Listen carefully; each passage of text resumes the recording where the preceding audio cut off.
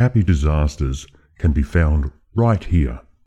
Everyone loves a happy ending to round out a good read. Well, almost everyone. Even the darkest of stories have happy endings if we know where to look for them. The trick in locating them is to skew our heads sideways, because conventional searches won't help us. We must first allow the darkness to flow over us so it can smother out orthodoxy and open up our minds. There are millions of authors on social media who write vanilla HEAs for traditional HEA fans. Happy Ever Afters are comforting to readers.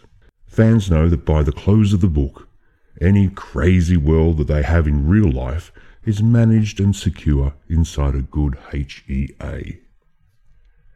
It makes HEA fans feel comfortable, like pulling up a cozy blanket on a cold winter's night. It got me thinking, I write HEAs too. My narratives end in happy places. Sure they do. They really do. Oh, stop laughing. It's a fact. My characters flounder like any HEA character. They doubt themselves. They love, hate, inspire to do better, fail and succeed in life. There are winners and losers, just like any HEA character. And every dark story I've ever written comes with a profound, life-affirming resolution at its conclusion. Yes, I know my HEA style is a little bit sketchy, but stay with me as I explain more. A criminal's version of Happy Ever After would be different from ours. It'd be no less important to them, so, as a writer, it'd be a wonderful new writing challenge to create the perfect HEA for a bad guy. Taking their viewpoint would allow a writer to explore their life goals, their hurdles, their ups and downs, and all the foibles that come with living their kind of life. For instance, not going to jail would be one of the criminal's best HEAs, right? Well, this sounds logical, but this type of HEA would be a hard sell to those who firmly believe bad people should be punished. Do you remember TV's Dexter?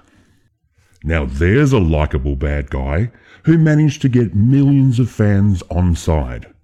The show was 1 part psycho killer and 3 parts equalizer. Dexter was a murderer, but his victims just happened to be much worse than him. This made that kind of order totally acceptable to the viewing audience.